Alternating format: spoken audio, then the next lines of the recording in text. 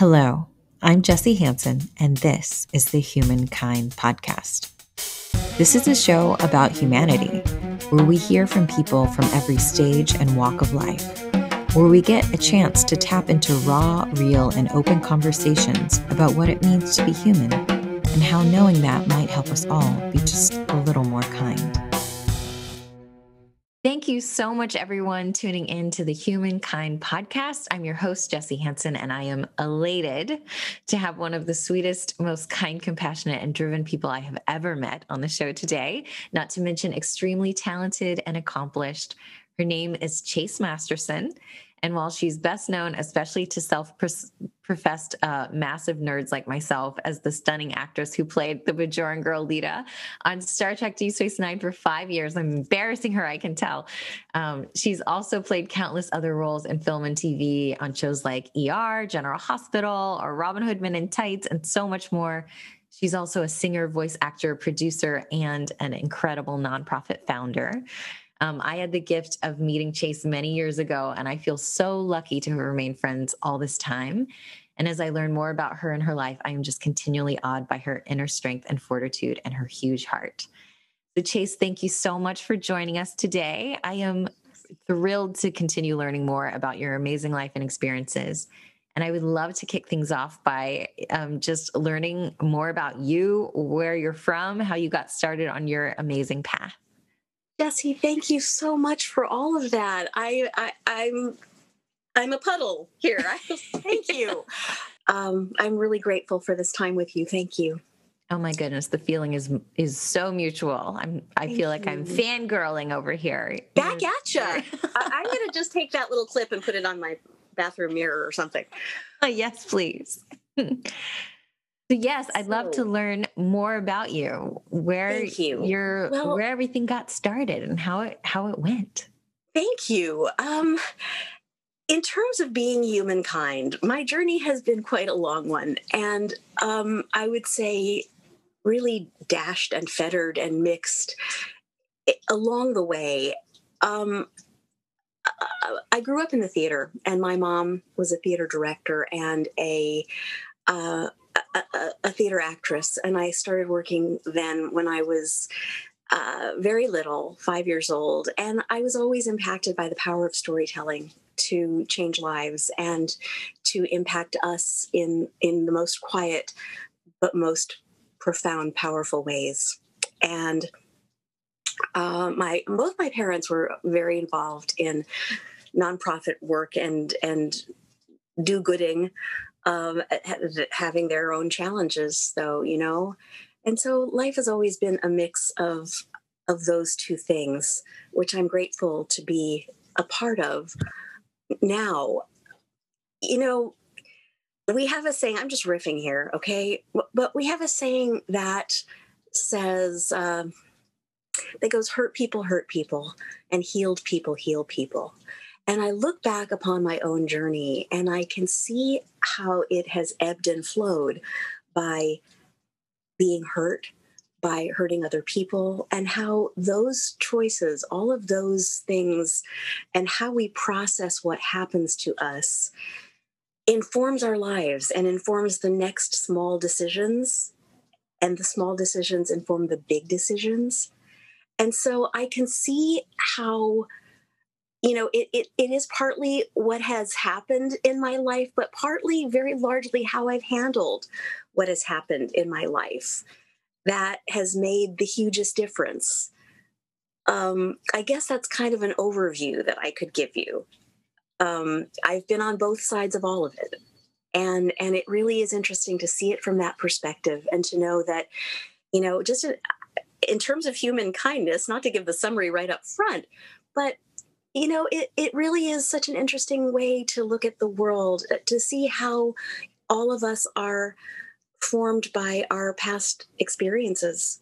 And that if I get to see that and see how that has formed my ability to be good and bad, positive and negative, then other people have that too. And they, we can all be a little more compassionate toward each other's absolutely foibles, Definitely. Oh, that's beautiful. And I Well, didn't actually know that your mom was you said a theater director? yeah, I had she's. no idea. Oh, thank you. Yeah. We never And had a talk about our early upbringings or anything. I would love to do that sometime. But in some ways, I say, I grew up in the theater since I was 5 years old. One of my first memories is my audition for Oklahoma, where I played Child, which is where you're from, right? yes. Yeah.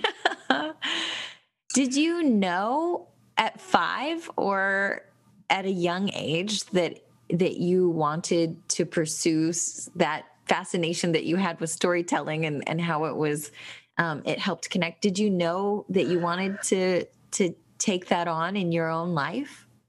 think I I didn't know enough at 5 to know that every person will have a life path and what will my job be someday. I didn't really think in terms of that, but I remember how profoundly it affected me. And I think the thing that affected me most was the community, the piggyback rides around the theater and the all of us singing together and the joy of that. And that's still my favorite part of this. I mean, I think a lot of people land in Los Angeles, not so much in the theater, but I think a lot of people come to LA, going west to live the dream and be successful and be famous. And everyone has to admit that we all have a part of us that wants the acclaim and the validation for doing what we do for whatever reasons. But I'd say really the joy of it isn't in any of those things. The joy of it is in the shared understandings and the community and the relationships you make along the way. Is there a particular role that you feel is like your biggest calling, or a character that you've played, or both? Like, I'm really interested in what your favorites have been, what maybe the most rewarding parts of it have been for you. Thank you. I honestly cherish my time in the musical theater so deeply. It was just so wonderful. And when I think of, gosh, I'd love to do something again, just for the thrill of it, the fun of it, I really loved that. I did some wonderful musicals when I was in school and growing up. I'm grateful to have done leads in Fantastics and Cabaret and um, Anything Goes and things like that are just joyous, I'm extremely grateful for Star Trek. And I often think, gosh, I could have been on Miami Vice or something. I don't know. And I'm grateful that this is the show that I got to be part of the legacy of. Star Trek has always been known for having powerful messages. Roddenberry called them episodes, he called them morality plays. And whereas, you never want to hit anybody over the head with stuff, you cherish and relish the idea of a show being more than just a television show. And Trek is, as I've seen it, truly a way of life for a lot of fans who take that message of Roddenberry's message of infinite diversity and infinite combinations, and the messages of, the prime directive where we don't interfere with other ways of life. Everyone gets to be who they are, who they want to be, from individuals to societies. And where, like Kirk said, in the famous episode that Harlan Ellison wrote, let me help. 100 years from now, it won't even be people so much saying, I love you, but those will be the 3 words that matter. And as I see society unfolding, particularly in COVID, when for once, the first time, humanity recognizes that we're all in sharing one experience. Mm-hmm. I think we're all sharing a lot of experiences, but we don't always recognize that everyone is. And there's at least one thing, it happens to be a medical problem, but there's at least one thing that we all know that everyone on the planet can relate to. And hopefully we can open it up from there and see that there are many things that we all share. I remember watching and loving the ethos. And I'm a big Star Wars fan, but what I loved when I was then exposed to Star Trek was it felt less sort of Wild West and more like what we could be, like what we could be moving towards. And I loved that women had strong roles in so many of Mm, the stories in a way that you yeah. didn't see in other television Yeah. shows or parts of Hollywood. Yeah. And I wonder, one, like from the actress perspective of coming up in Hollywood, was it difficult as a woman? What were the additional challenges? You know, what advice might you give women or girls that want to pursue a similar path? And then on the other side, I'd be interested if Star Trek kind of, because that ethos was in the storytelling, did it also, was it part of the ethos of the cast and crew and sort of the making of? Mm. There's so much there. Yes. Um, for women and girls who are interested in following, doing this profession, I would say, and I always say, first, your desires and your gifts and your talents are there for a reason, and I encourage everyone to hone them into skill. The more you learn, the more joy there is in it, and there's a lot to learn about being a solid actor. Um, it's also so important to really know who you are, to really become who you are, and to really step fully into that. And I think so many actors in the service of working as an actor, because that can take so much time and so much focus. I think a lot of young actors forget that really is just about living life authentically, and the camera happens to be on. And it not because you'll be a finer actor, but because you'll be a finer person, because you'll be a fuller person to really explore all that you can make available to yourself, travel and different types of culture and food and different ranges of how the world works and different ways of life that might be half an hour from your house, you know? I mean, I felt when I started working volunteering at Homeboy Industries in 2008, I started teaching a class there, and since then I felt more, as they say, comfortable in my own skin than I ever felt before, despite having quite a solid range of experience in my life before that. And I think it was because I was really able to immerse myself in other people's lives and have a true solid kinship with them, and living in empathy as a way of life with every breath of, you know, just knowing it's not about us is such a hugely important part of life. And it's important in and of itself. One of my favorite quotes is Albert Schweitzer. I was thinking about it this morning. It says, "I don't know what your destiny will be, but one thing I know, the only ones among you who will be really happy are those who have sought and found out how to serve." And Jesse, I'm sure you know that quote. You live your life by it. But it's both. It's seeking and finding out how to serve and what is possible. And that is where life is. That's what I would say to people wanting to do this profession. And if you do that, then you meet a few people, and you'll have a beautiful career of one kind or another. And if it doesn't end up being in acting, it'll be in something else that you care about. You know, a byproduct will be that you are a better actor, but that's not why to do it. It's not about that. You've tapped into how can we use our voices and this fascination with sci-fi, with fantasy, with superheroes, and you have funneled it into creating an incredible nonprofit that Thank does you. work to support young people. Can you share more about what I mean, Homeboy Industry is amazing, but I love that you then followed that path of like, how can I start even potentially younger at helping, the next generation. So anyway, I'd love if you could share not only what the organization does and what inspired you to start it, but how people listening can support your organization. Thank you. Thank you, Jesse. So, Pop Culture Hero Coalition is the organization that I founded in 2013 with author Carrie Goldman. And I'll give you her story in a minute because it's wonderful.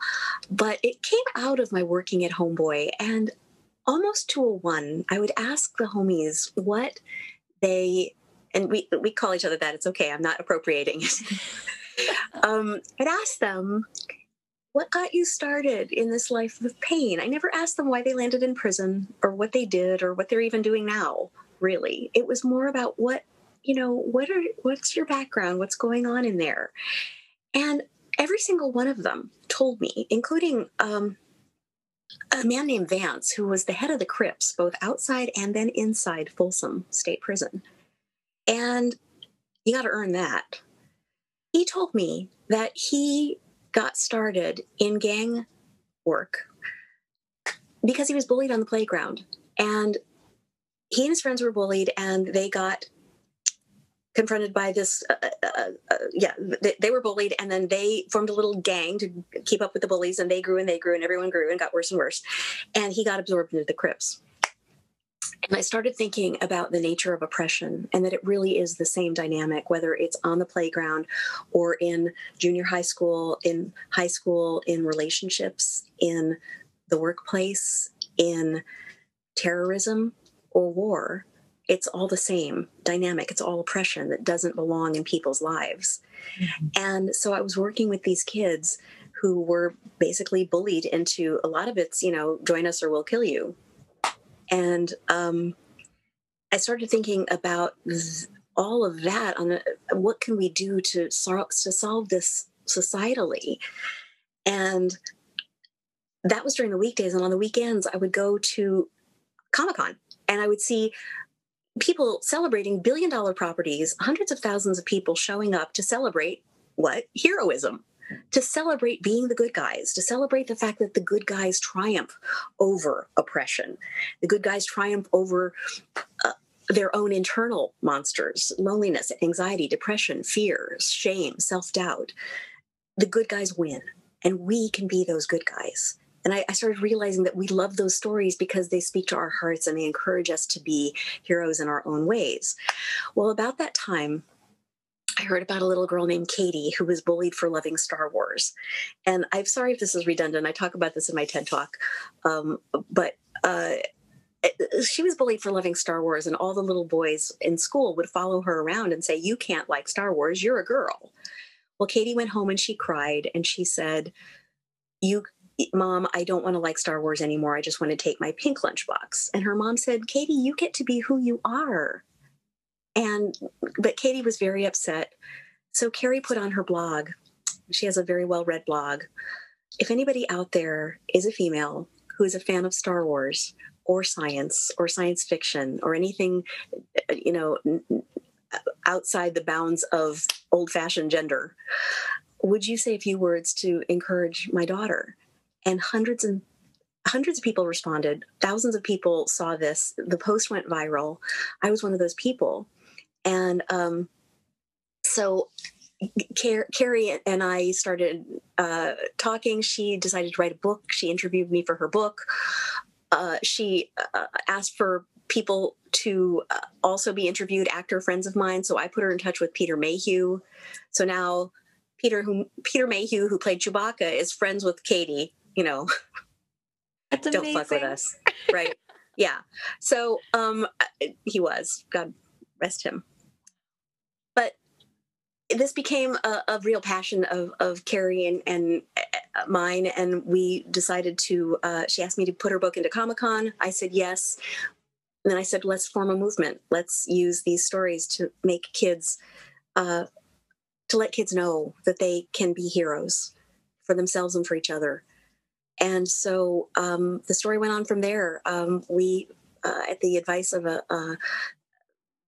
big psychologist from Yale, head of Yale Center for Emotional Intelligence, we formed a curriculum. It was being created. We created it from early 2016 and finished in 2019, piloted it, and we were ready to put it out in schools in March 2019 when the world shut down. So now we can't work in either Comic-Cons or schools. So we pivoted and created the Heroic Journey at Home. And the Heroic Journey at Home is for kids and adults who have lockdown and also all the other issues that we all struggle with, you know, kids and parents who need conflict resolution, kids and teens who need resilience, the difference between social isolation, social distancing and social isolation. We don't need to be isolated. We can all continue to reach out in the best ways we can. The program is really multi-platform, and then the YMCA picked up our program and said that they would like us to be their mental health arm. So we're doing a pilot now. And then a team from Harvard, which is the Digital Wellness Lab, said, can we get involved? So we're now partnered with the Digital Wellness Lab and YMCA to do an event, which will be March 25th. It'll be a kickoff event for all of this called, I'm really rambling, aren't I? I hope this is okay. No, I love it. Thank you. And I love people to learn how they can support you. So if they could be a part of this kickoff or anything, we should share this information for sure. Thank you. Thank you so much. Well, you're one of I think you're the first person to actually know that because we just set the date yesterday. So yes, please, Jessie. Yes. It'll be March 25th and it'll be on Facebook Live and it'll be called Resilience, Empathy, and Healthy Screen Use, an honest conversation. Amazing. And we're going to be pointing people toward tools that they can use for their mental health, free of charge, and really destigmatizing mental health. Anybody who's feeling loneliness, fear, depression, anxiety, I'd be surprised, if everyone weren't, if we're honest. And like Kirk said, let me help. I love that. And I was just listening to NPR yesterday and they were talking about how not only is there the death toll from COVID, but there is an additional death toll from deaths of despair because people are feeling isolated. They are feeling lonely now more than ever. And it's very important to kind of help people tap into you're not alone, you're still connected, you're still loved, you still have worth and value in the world. Yes. People care about you. And I love that you're such a huge part of especially helping young people who maybe haven't developed the fortitude and the self-confidence and comfort in their own skin to know that. As well as not all adults do, but I feel like I'm grateful that I've had friends and mentors who have helped me have some center and balance. But when you're young, you don't always have that grounding. Right. So it's amazing that you are helping young people see that. And if people want to contribute to your organization, what would they be helping to support? Thank you. Well, right now we're putting together more programs for kids and teens and parents at home. So we're expanding our at-home curriculum, which is available free of charge on our site. It's at popculturehero.org. You can also go to superheroirl.org. And that's our social media tag on all platforms. And people's donations go to that. We have no paid staff. All my work has been volunteer since 2013. I'm grateful that I've been able to do that maybe for a little while longer. But we put all our money into programs and we hire psychologists who are pop culture fluent, who can use these stories to create exercises and lesson plans. And really it's all about the tools. As I said earlier on today with you, it's partly about what happens to us in our lives, and it's also largely about how we handle it. And we all handle it the best we can, but tools are what really helps. And when you know the tools of mindfulness and other things that we can use to navigate our own emotional lives and choices, it makes all the difference. So we want to give that to kids, and that's what you'll be supporting. Kids, for children, teens, and parents. We have a whole video series for parents as well that corresponds to the lessons their children and teens are using. So that's what you'll be supporting. We'd love that. Oh, we also have Be Kind merch. BeKindMerch.org is our merchandise site. And our programs have largely been created by people purchasing Be Kind t-shirts. $25 at a time. It's like crowdsourced empathy that has made this coalition what it is today, because it's very hard to get educational or psychology grants unless you're research based. And so you can't build a program that's research based without years of work. And how do you get the money to do that? Be Kind t-shirts. Amazing. So thank you. So go to BeKindMerch.org and anybody get yourself a Be Kind t-shirt. We have them in all sorts of styles. We have LGBTQIA plus shirts and lots of cool stuff, bags and swag, totes. It makes me so thrilled that enough people want to literally wear on their bodies a message of being kind. Yes. Human. That's kind. very heartwarming to me. So thank you. And thank you to everyone who buys these shirts, and I need to get one myself. Oh, we'll send you. I'm surprised I haven't already, Jess. I'm sorry, but yes, oh my goodness. I'm happy to purchase one and support your amazing work. And you made me think of two things. One is what you were saying, just being the nerd girl that I am. It brought a Gandalf quote to mind, which is the one about we don't get to choose the time that we are given, but we get to choose what we do with it, which is so in line with this message that you're sharing. As well as you mentioned earlier, your TED Talk, which everyone needs to watch if they have not. You gave that not too long before all of this lockdown happened. And it is a starkly vulnerable TED Talk. I mean, I was in tears at parts of it. I am still aghast that you even had to live through the life experience that you did. And to me, it just reemphasized to me, and I don't think you give yourself this credit. You're a very incredibly humble person for as strong as you are.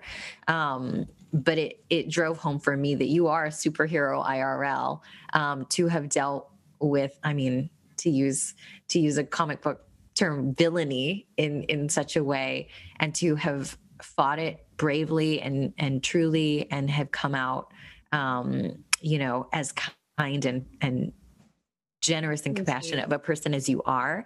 I wonder, because I'm talking about something people listening may not know what happened, would you mind sharing a little bit about what you shared in your TED Talk? It was such a grueling experience to go through this experience and also to live it. And I have to admit that it wasn't, and I'm sorry, to go through this experience and also to talk about it at TED. Very triggering. I was one of the first people doxxed. And what happened was I worked very closely with my fan club from Star Trek, who supported caring for babies with AIDS, which was a large, not large yet, but a growing organization, a house where children with AIDS lived because they didn't have anyone else. And through the course of several years, my fan club was their largest private contributor, and we helped them build a new house for these kids. And this was all during the run of Deep Space Nine. And I had a few people, very few, like 3, who I gave my personal information to, and because they were so closely working with me on this work. And one of them was a fan in Germany who, we would do auctions and raffles and events and things like that. And this fan took some pictures at a gathering we had in Germany. And I said, here, send me the pictures. And that was before the internet. And so it was like 1994. And he decided he wasn't getting as much out of his fan club membership as he wanted. And so he began to pester me. And when I refused his efforts, he listed me on an international dating service without my knowledge or consent. And he listed pictures of me and a list of my acting credits and disgusting sexual lies. And he also listed my home address. which I had given him to correspond with the pictures. And I subsequently received a death threat for my son, and threats to brutally stalk and rape me. And it was horrific. And the dating service matchmaker.com didn't take the profile down because they said they couldn't take it down for me because I wasn't the person who listed it. And I said, exactly. And they said, sorry. But they didn't have my credit card, my signature. They had absolutely nothing that would ensure that this profile was written by me, which it wasn't. So I filed a lawsuit, which I lost because the judges said that public figures are not entitled to the same amount of privacy with respect to defamation as our private figures. And they, privacy or defamation, it was all rolled into one. And they cited things like, well, there's Map to Stars homes. And we said, well, those are big homes with security and cameras. And, at the time I didn't have anything like that. And I still don't, but I'm just saying I was not that type of actor. If I were a bigger actor, like if Julia Roberts, they said, here's where she lives and here's what, here's disgusting sexual lies about her. Of course they wouldn't stand for that. But I was too small to really care about, but I was still a public figure. So I lost the lawsuits, and they, Matchmaker sued me for my legal fees and won. It's appalling. Thank you. It is. And what's appalling is that is the precedent. That's where it stands. So it actually set a precedent that they talk about in law schools. So I was at a period in my life where not only did I have nothing because I spent everything I had on this lawsuit, I lost all faith in humankind. I was eaten up on the inside. I was drinking badly. It was too hard to stay awake. And I just thought, what a horrible place this world is, and how can I live in it? And I didn't want to, but I didn't have the courage or really the desire to leave. I was really at my lowest of my low. And I broke out of it by stopping drinking. And I used that to really connect with the homeboys because, we all do things that will cause ourselves to duck out, but things like that, drinking, drugs, those are little suicides. They kill our minds and hearts temporarily by saying, no, I can't do this. I'm checking out. I'm done. But when you learn radical acceptance, you learn, yes, I can. You can say to yourself, I don't have to do that. I can stay present and I can accept life on life's terms. And it's not easy. It's grueling lessons that I learned from that. But I also learned that I can get through this. And I can use what I've learned to form empathy instead of hate, and to form strength and pass that along to other people. And that's what makes the world work, Wow. I mean, I feel so bad even asking you to relive it for this brief, few minutes of explaining it, but thank you for doing that because it's painful to listen to. It's painful. I was not there. You and I didn't know each other. And I am full of anger and frustration at the legal decisions that were made. And just aghast, I feel like does not capture the extremity of the feeling that I have towards this person and their decisions that they made. I do not know how you were able to be so resilient in the face of that and how you were able to move forward so beautifully. I think what you described of stopping drinking, and actually that's helpful probably for a lot of people now that are coping with COVID, coping with political instability, coping with a lot of things in our lives, a lot of loss, pain, injustice, racial injustice in our world right now. It's beautiful to hear that you tapped into something inside of yourself that said, we can go on. Like, it will be painful. All of this pain is real. Like, we're not going to sugarcoat it and pretend it isn't there, or sweep it under a rug, but we're going to accept it. I love the phrase radical acceptance. And we're going to trust that we are strong enough that we are stronger than anything that can come our way. Yeah. How do you stay so resilient? It's hard for me to fathom moving forward from that situation, but you have, and not only have you moved forward, but you've moved forward and you are addressing the issue. I mean, I loved what you said earlier about hurt people, and heal people, heal people. I have a hard time tapping into my empathy for this person that put you through this situation, or for the people on the other legal teams that supported that person. But your radical empathy has made me go, well, that I don't know what that person's story is and what all of their stories are and how hurt they are that would possibly make someone act out in the way that he did, and put someone through that. And so it's just amazing to me how empathetic you are. And I don't know if there's some, guidance that you can share about how to be so amazingly resilient. Thank you. Well, thank you, Jesse. I think it helps to realize that what we focus on, even in terms of neuroscience, what we focus on becomes part of our being. And I don't know the whole neuroscience of it, but the dendrites, they absorb our negative thoughts, our positive thoughts. So one thing I have to do is I just have to go, you know what? Not today. I'm just not going to. That is either for another time, which it may be, but if I am not feeling up to it, and if I'm feeling like hate and pain and anger take over me, not today. I'm not going to let that steal my day and my heart and my mind and make me incapable of being who I can be to myself and to the world. So I have a lot of not todays. When people hurt us on various levels, this is kind of an example. I hope this is okay to say on your podcast, but it's kind of like, when people hurt you, it's kind of like if someone says to you, here's a piece of shit, and do you have to take it? No. Just because they give it to you doesn't mean you have to take it. Doesn't mean you have to have it on you or ingest it.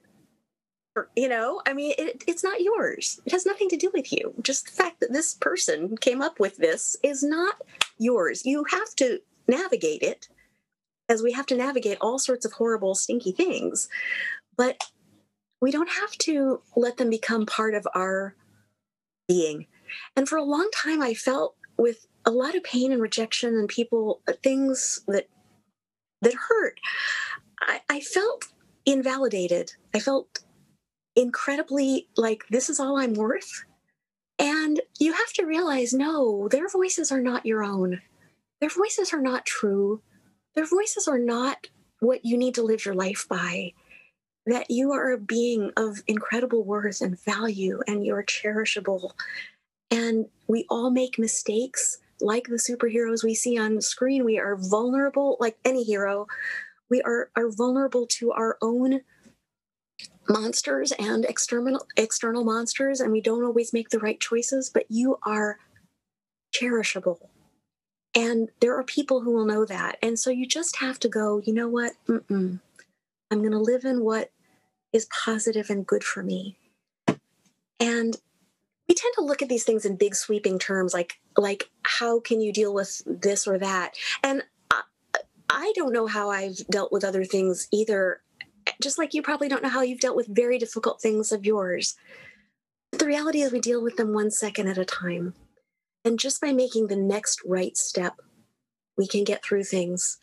You don't have to know 3 steps down the road. This is what I taught at Homeboy. You don't have to have your whole life figured out or know anything more than, I have 2 choices or more. What's the best one? And do that one. And then do that one. And then that will flow into a journey. Sometimes you can see further ahead, but if you can't, just make the next right choice. And that choice can be resilience. I love that. You made me think of 2 things there. One is that I remember a conversation, I think it was maybe between Oprah and Maya Angelou.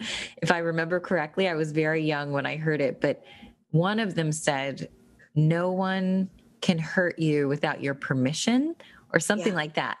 Yeah. Where it was really, it's kind of your idea of someone handing you shit. And then, but you don't have to, just No, because they want to give it to you doesn't mean you have to do you don't got to eat it. Exactly. And that was so powerful for me to go, oh, I have a say in this too. I have power over the decision of what I will say or do in this moment. I think of this often in thinking of how you and other strong people in my world have managed these really difficult situations. And it helps me as well when I'm feeling so overwhelmed. And it really comes down to what you just said, like the next right step. To me, I just can literally look, this hypothetical, like, how am I ever going to overcome this mountain, or how am I ever going to reach that far away goal? And I really do have to break it down to just put the one foot in front of the other. Just, can you pick up the foot? That's all I'm asking you to do right now. And then set it down. And then when you have enough, do you do it with the other foot, and you just keep going. And eventually you make it over that mountain, or you make it as far. But sometimes you really do have to focus back on just make that one step. And that's all you have to do. This is my favorite interview I've ever done. It really, thank you for your heart and for the heartfulness of your questions. Well, as someone who is very new to interviewing, that means the world to me, especially coming from you, who I know has done a million interviews in your life. Well, I don't mean it like that. No, I do. I mean it that way. I'm so grateful, as always. And yeah, thank you. I'm grateful for our friendship too. Thank you. If you enjoyed the show, please rate, review, share it with your friends. You can also follow us on social media or check out the website at thehumankindproject.net for more. I also want to take a moment to give a special shout out to Chris Chant for making the music for the show, Adam Farmer for creating the logo and artwork, and Greg Benson for being our tireless, amazing audio editor. They are all doing this as a labor of love, and I cannot thank them enough. Thank you all so much for tuning in today and for everything you do every day to make the world more human and more kind. Take care.